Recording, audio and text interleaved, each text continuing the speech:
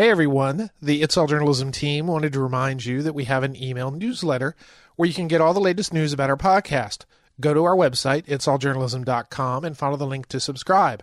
Thanks, and enjoy the episode. This is a pitch about photography or a new art exhibition opening. But is it about more than that? And what is that thing? And how do we tell that part of the story? Because that really, as I've come to learn, is what interests our audience. The style section can be so much more than just light features about the arts or fashion. It can be a lens through which your audience can view the issues of the day in order to gain a deeper understanding. I'm Michael O'Connell. Welcome to It's All Journalism. Fiona Sinclair Scott is the global editor for CNN Style, where she oversees the network's international coverage for arts, design, fashion, beauty, and luxury. The Alliance for Women in Media recently presented Fiona and CNN Style team with a Gracie Award for the best information/entertainment website. Fiona, congratulations and welcome to It's All Journalism. Thank you so much. Thank you for having me. So let's start with the Gracie Award. What does that mean for your team and for you? I mean, it was a huge honor, obviously. I don't think journalists get into journalism to win awards, but they're really nice when they come our way. Well, they sure hand out a lot of awards to journalists, but anyway, go on. No, but it was a huge honor. I think it's just also really great to be recognized by an organization that's focusing on championing women in particular. And it really is, just such a credit to the team, and it's interesting. People often think that there are more of us working behind the scenes on CNN Style than there are. We're actually a really, really tiny team. And so this sort of recognition, I think, is just such a tribute to the work that everyone does and the real sort of above and beyond spirit, I think, that everyone working on Style has. A small team in, being the global editor, that means your beat is the world. So it's not like you have a small area to cover or a particular one focus. But when you think back, in the old newspaper days, the idea of the style section, this is where the women's news was. This is where the quote unquote non-serious news is. So when you sort of approach that, do you think about your audience being primarily women? It's funny. No. That's cool. Is the answer there, which is why it was kind of funny to be recognized by the Gracie Awards. Of course, I lead the section and we do cater to women, but I wouldn't say that, our coverage is focused heavily on servicing women in particular. But we have some really strong women working on the team and we do some really strong storytelling when it comes to women's issues. But really, when you look at our audience, when you break it down, it's almost a 50-50 split in terms of gender. So I think that's probably something that's quite surprising maybe to people coming to Style for the first time, because of course, as you say, when you think about Style, you think of women's stuff. And that really is perhaps not the best definition of what we do at CNN Style. So, you were talking about the different types of stories that you do that, obviously have a wider appeal than just women. The Style team was also recognized recently for Hyphenated, which examined the complex issue of identity among minority groups in America. How did that project come about? Yeah, it's just a fantastic series. And actually, I think we were going to try and get Steffi Chung, Asia editor, on the show. Yeah, like she had a baby or something. She had to take care of a very small issue of going off to have a baby. But just to sort of give you a bit of the sort of origin story there. So Steffi Chung is a Styles Asia editor. She's normally based in Hong Kong and she is on maternity leave at the moment. But this is really her brainchild. And she came to me with an idea nearly a year ago now, and we greenlit it. And she worked really hard to produce and commission this series and launched it in April. And then went into labor 2 weeks later. So it's really just in terms of just that turnaround in itself, just incredibly impressive.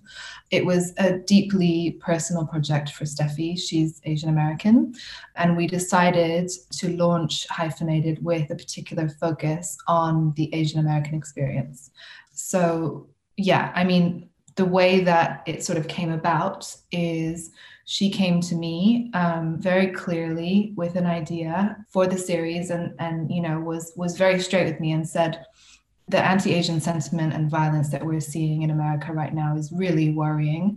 It's getting worse, and the media isn't covering it in the way that it should do, and we need to do something about it. That was essentially, the motivating factor for the series. And so, we greenlit it, and she produced a suite of stories that really looks at what it is like to be Asian American in America today and historically through the lens of style and culture, which really speaks to just how we tell stories in a much broader level, I think. And I had a chance to go through the stories in Hyphenated, and it was really kind of fascinating, the story choice, but then also, how they sort of held together and, revealed certain things about Americans' perception of Asian people, Asian Americans. The one long story that I really liked was the one about the Chinese American beauty pageant, which, on the face of it, you're like, well, why are they writing about this? This doesn't seem like something that, is hugely impactful. It's an interesting curiosity, but, you read it and then you read some of the other stories and then you begin to understand, okay, this is how one part of our culture has been classified, and this is the way that they are viewed by many people. And it's great to have this opportunity to, address these issues. And this is one of the things I like about, as going through the style section last night and poking around and looking at the different stories and things. Tell me about your approach. What do you say you have a small staff, obviously you have a reporter in Hong Kong, you probably have reporters all over the world. What is it you're looking for, and how do you approach stories as a style editor? So, just to give you a sense of the team, there's myself, global editor based in London. Then you have Steffi Chung, who is Asia editor, who's on maternity leave, based in Hong Kong. Oscar Holland is normally he is our main staff writer, also based in Hong Kong, but he has stepped up into Steffi's very big shoes to be acting Asia editor while she's on maternity leave. And then we have more or less 2 freelance writers who contribute to us regularly, who are sort of, doing shifts. And then beyond that, it's contributors who we commission and who pitch our stories and who we work with on a very ad hoc basis. So it really is a tiny team. It's 3 staffers, just to put it into context for you. And so, yeah, as you pointed out, it's a global remit. It's a really broad subject spread.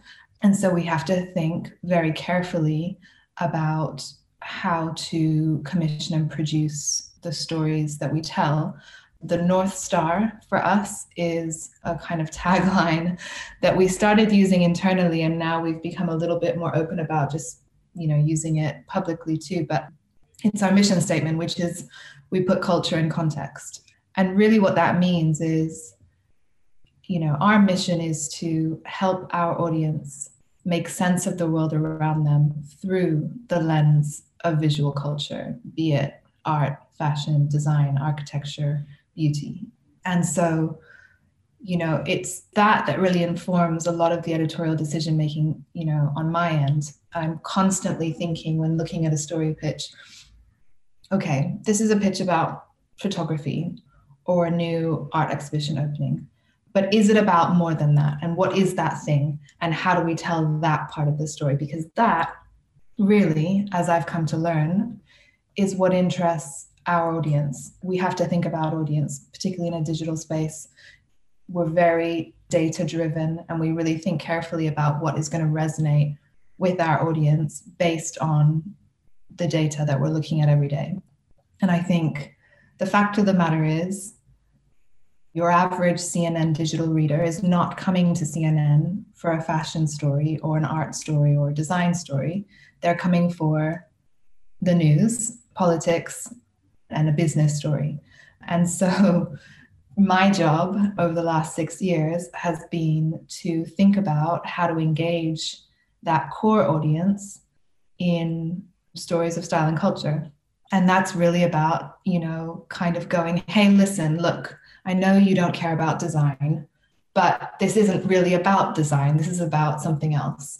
So it's about embracing, I think, intersectionalities. And I think it's about the interplay between subject areas. So we think about fashion and climate crisis. We think about beauty and identity. We think about art and representation, and I think it's in those intersections where I think we do something that I hope people find to be, somewhat unique and compelling.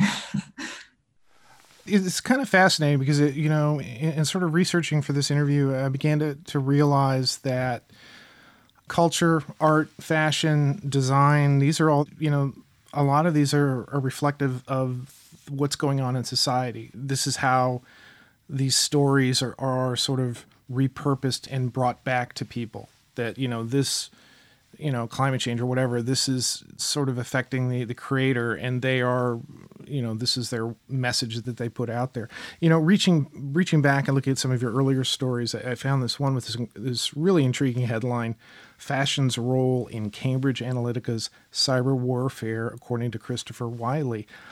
Tell me about that story, because I think this kind of encapsulates what we're talking about here. Yeah, and this is the thing. I mean, what I found so interesting about that story and about what Christopher Wylie, the Cambridge Analytica whistleblower, was trying to tell us is that, in the wrong hands, fashion can be weaponized, and I think that for me was so fascinating to sort of understand how analysts at Cambridge Analytica, as Wylie told the story, were using fashion in particular as a key indicator of people's personalities, people's vulnerabilities, people's political leanings. And then they were taking that, they were harvesting that data and then using it ultimately, again, as Wylie tells it, to target people on social media with political propaganda.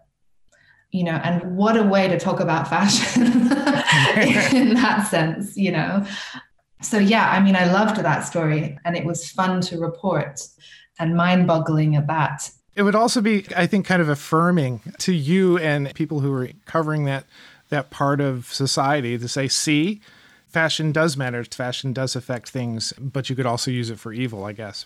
Totally. I mean, yeah, it's a worrying tale of the power of fashion. And, just on the sort of softer end of it, I think, I often talk about, the soft power potential of fashion, and we see it in the political landscape all the time. You look at the recent US presidential inauguration, we did a number of stories in and around that event, looking at the sort of symbolic gestures of fashion. And we do that throughout a lot of our fashion storytelling, where we're really looking at color. We're looking at, something that seems so innocuous, like a brooch that someone wears or a hat that someone wears, and going, okay, on the face of it, it's just a piece of clothing, sure.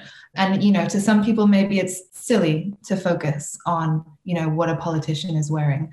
But, I think when handled well, it can speak volumes. I think what people choose to wear and how they choose to present themselves and the stories they tell through the clothes that they, put on every morning is fascinating. I think back to a few years ago when the First Lady wore a jacket that became the mainstream news story, the message that she was sending out there, despite the fact that she denied that it was, I'm just putting a jacket on. I don't care jacket. Yeah, I don't care. So it's like, okay, mixed signals maybe. And then we saw the new First Lady, Jill Biden. She wore a jacket during the G7 with a different message. It said love on the back of it, which got the same amount of attention. And again, it's just a really interesting example of the sort of power of fashion messaging, I guess. Yeah. And one of the people who, during the inauguration, that a lot of people focused on, or certain segments of the society focused on, was the stepdaughter of the vice president, who was I guess, to use the term fashionista, or a stylist in some sense. And so, the message that sends, who you run with, who you're seen with, I mean, certainly that's something that's in politics. But something you were saying before got me thinking about the idea of beauty and the impact on society. And you think of something like the Kardashians or some of the television programs around that, and the influence that has on so many different things. how people feel about themselves, how they perceive beauty. And a lot of people sort of dismiss looking at that type of stuff. But, what are your thoughts about that? So we decided to launch a beauty subsection within CNN Style last year. We launched it in March last year, a week before we shut the London bureau due to the pandemic, which was lucky, I think, because, I honestly think that we would have struggled to get it off the ground amid all of those sort of new challenges of remote working and everything else that was sort of thrown at us that month. But we launched beauty then. And for me, that was really about trying to think about beauty again in a very cultural way. So what you get when you go to the beauty section of Style is not makeup tutorials and tips and tricks and product recommendations, which I love, I'll say. But what we wanted to do was to reposition beauty in a way where we're using it like we do fashion or art or design as a way to think about some broader issues. And so for me, it is just so interesting to talk about and to think about and to understand why we all look the way that we do, what it means, what have been the societal influences there, and also, in the ways that we choose to adapt our image, be it makeup or the way we style our hair or even things that are maybe a little bit more extreme, what does that say about us? That push and pull, I think, between self-expression and striving for an ideal or a standard that society has set for us. That for me is really interesting. I should confess at this moment that I indeed have watched makeup tips on YouTube before because I like seeing processes. I like to see the beginning, the middle, end, how something changes. And I'm always fascinated looking to something I have no experience in and seeing how creative people do what they do, make the decisions as they're doing it, why they explain why they're doing it. The other thing is, talking about beauty, as a subject matter, that's something that's rife for discussing the issues around, body shaming and perception of women in our society and expectations of how people look, which is, very different than, the traditional idea of the fashion magazine, what's the latest thing on the runway, but more about, how is fashion incorporated in our society? Yeah. And I think there's been a significant shift, I think, in the conversation, even in sort of your more traditional fashion and beauty titles, the Vogues of the world. I think we've seen a recognition or a realization that, the way that we were talking about fashion and beauty 5-10 years ago is just simply not relevant in today's world. And I think what we have been able to do is really lean into that. CNN Style in itself, in its current form, benefits in the sense that we're not a legacy brand. We launched 6 years ago. So I think we've always spoken about fashion and beauty and image making and the way that people think about their bodies in this way. And so it comes quite natural, I think, to us. But it has been really interesting to watch the media overall start to shift and start to reposition the way that we talk about women in particular. It's really been a fascinating time, I think, to be working in this space because there is this change happening. There is this sort of reckoning, I think, within the fashion industry and within the beauty industry that, things had to change and we weren't being, I don't think the industry as a whole was being particularly inclusive or welcoming or diverse in its attitudes and thinking and just makeup in terms of, the people working within the industry. And you're seeing a lot of positive change, but I think time will tell as to how lasting, a lot of those changes and gestures will be. It's interesting because, fashion or makeup or whatever, on the one hand, it's a style thing, it's a creativity thing, it's a perception thing, but it's also a big business as well. And, there's that aspect of it. Usually I start these interviews out, asking the guest about, their history as a journalist. And so we're a little far into it. But let me ask you, how'd you get interested in journalism? I've got two memories that stay with me when I think about what it is about the media and journalism that kind of first attracted me. The first is, I'm from Scotland, technically. I don't sound like I am, and I never lived there. I was actually born in Canada, but lived for the first 10 years of my life in Malaysia. And so I remember as a 10-year-old-ish girl standing in a newsagent in KL and just being fascinated by the magazines, and in particular, the magazines that were being imported from the UK and the US, because this was the 90s. You know, there was no Instagram. There weren't that many ways for me, you know, as a young girl to sort of access pop culture, I guess. And so, you know, I would stand in front of these magazines and they'd all be like 3 months old, you know, because by the time they got to Malaysia, you know, they'd be so out of date. But it was really my first way of accessing kind of American and British pop culture. And so I think that has ultimately, it must have influenced, you know, my decision making then when I went on to think about what I wanted to do career-wise, because, you know, it was something that I really needed, you know, and I think ultimately media and journalism is a service. You know, as a 10-year-old, that something clicked there and I realized the importance of media and magazines. And then I think the other thing is, fast forward a few years and we were then as a family living in Chile, and I was in high school and I had said I was thinking about maybe getting into journalism, or maybe that's why I would go and study at university. And my mom said, oh, I have a friend who works for the BBC. I think she was a correspondent and she was doing some work for the BBC at the time out of Chile. And she said, let me ask her if you can, you know, follow her for the day. And so I did, and I just found her job just so cool. And I think at that point I really knew that that's what I wanted to do. And I said to her, how do I do this? And she said to me, and I hope this doesn't offend anyone listening, but she said to me, well, the one thing I would say is get a proper degree. Don't do a media studies degree. Because I was thinking I was going down the immediate, well, I'll go and study journalism, I'll go and study media. And she said, absolutely not, don't do that. Get a proper degree, she said.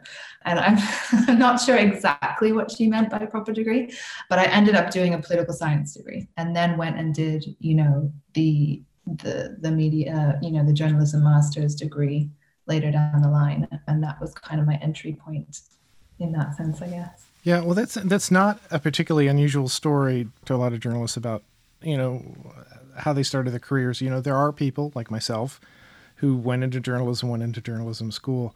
But, you know, my experience as an editor is that some of the best journalists that I've ever worked with are people who came out of college, they didn't know what they wanted to do, and they had studied something completely different, or maybe they even had started a career path, and they said, you know, what I like to do was like when I was writing those papers in college, maybe I can do something like that. Yeah, there are all types of, and we've had a fair share of guests who've said they knew they were going to be a journalist at 9 years old and were creating, you know, newspapers in their bedroom. You know, it's a wide range. But you say that when you were young, you were looking at magazines. Were these fashion magazines? I mean, did you have a sense of, I want to go do journalism, but also style? Yeah, they were fashion magazines. They were pop culture magazines. They were magazines targeting a sort of young, I guess, teenage girl. And I think that must have influenced me in some way. I mean, I do remember, obviously, Malaysia politically, I mean, religiously conservative country. And a lot of what I was looking at, a lot of the magazines were kind of marked out. They'd been there were bits that they had censored. So I couldn't quite work out in some cases what I was looking at. And I was too young to really understand, I think, the whole censorship idea. So I was sort of holding magazines up to the light, trying to figure out what I wasn't allowed to see and why I wasn't allowed to see it. Which I think has just popped into my head and I think it's really interesting. But no, I mean, in terms of what was it about or how did I get into the style space, I think for me, it's a little bit broader than that. It was about culture. And I see fashion and style as just a key pillar of culture. But I did, before I worked at CNN, I was working for a fashion magazine. I was working for ID magazine, which is the fashion title that Vice bought a good few years ago now. So I was working in an environment that was where the focus very much was fashion. And so to go from that to CNN was quite the culture shock. Because it was a completely different audience, a completely different, office working environment. And I went from working for a title where, fashion and culture were the main meal, to working for a major global news organization where fashion and culture was, if we're lucky, the dessert. And that was a really interesting transition. So one of the things that we've sort of been talking about here is this, looking at news stories through the fashion lens. Part of what we do with this podcast is we try to, talk about how people who are, early stages of their career, who see the work that you're doing, what would you say to them as far as they want to write the types of stories that you write or cover? What would you say to them? I would say, in my opinion, the key to really strong culture feature writing is you need to bring with you a bag of references. You need to be able to connect dots and find similarities and liken things that you're seeing now to things that you might have seen somewhere else in a completely different space. So I think read books, watch movies, stay on top of, what's happening broadly in culture, and also, stay on top of the news, read the news, because there are so many cultural angles in the news every day, as I think we demonstrate. So I think it's about not trying to be too hyper-focused too soon. Don't just read the fashion magazines. Don't just become an expert in which designer works for which brands, and try and just broaden your horizons a little bit, even if it is ultimately fashion that you want to get into. I think if you have the ability to talk about fashion and climate crisis and, inclusion and diversity and, power and representation in the same breath, referencing real issues happening right now, then I think that's going to make you a much stronger fashion writer or fashion journalist than if you're just too heavily focused on the sort of insider look at the fashion industry. I think if that's your game, then go and work for a B2B publication, a trade title. But I think if you want to talk about fashion, at a title or on a platform like CNN, then I think you need to be able to talk about it in much broader terms. And something that gives context to it. And it's just sort of an example, if you look at your Twitter feed, for example, you're not retweeting things about fashion necessarily. There was a lot of political and newsy news stories that you're retweeting. So, to your point, you can't just hyper-focus on the topic. You have to figure out how this is in the context of things. If you want to write about art, yes, study your art history, but also read a newspaper. It's kind of this, it's trying to be a sort of well-rounded person in that sense. I think that would be my main advice to anyone just starting out. Yeah, that's going to be the headline. Digital journalists tells young people to read newspapers. So back to print. This is all about your efforts to get us back to print. I'm going to get in trouble for that one. Yeah. I've been talking to Fiona Sinclair Scott, the global editor for CNN Style. Fiona, thanks for being on our podcast. Thank you so much for having me. It was a pleasure.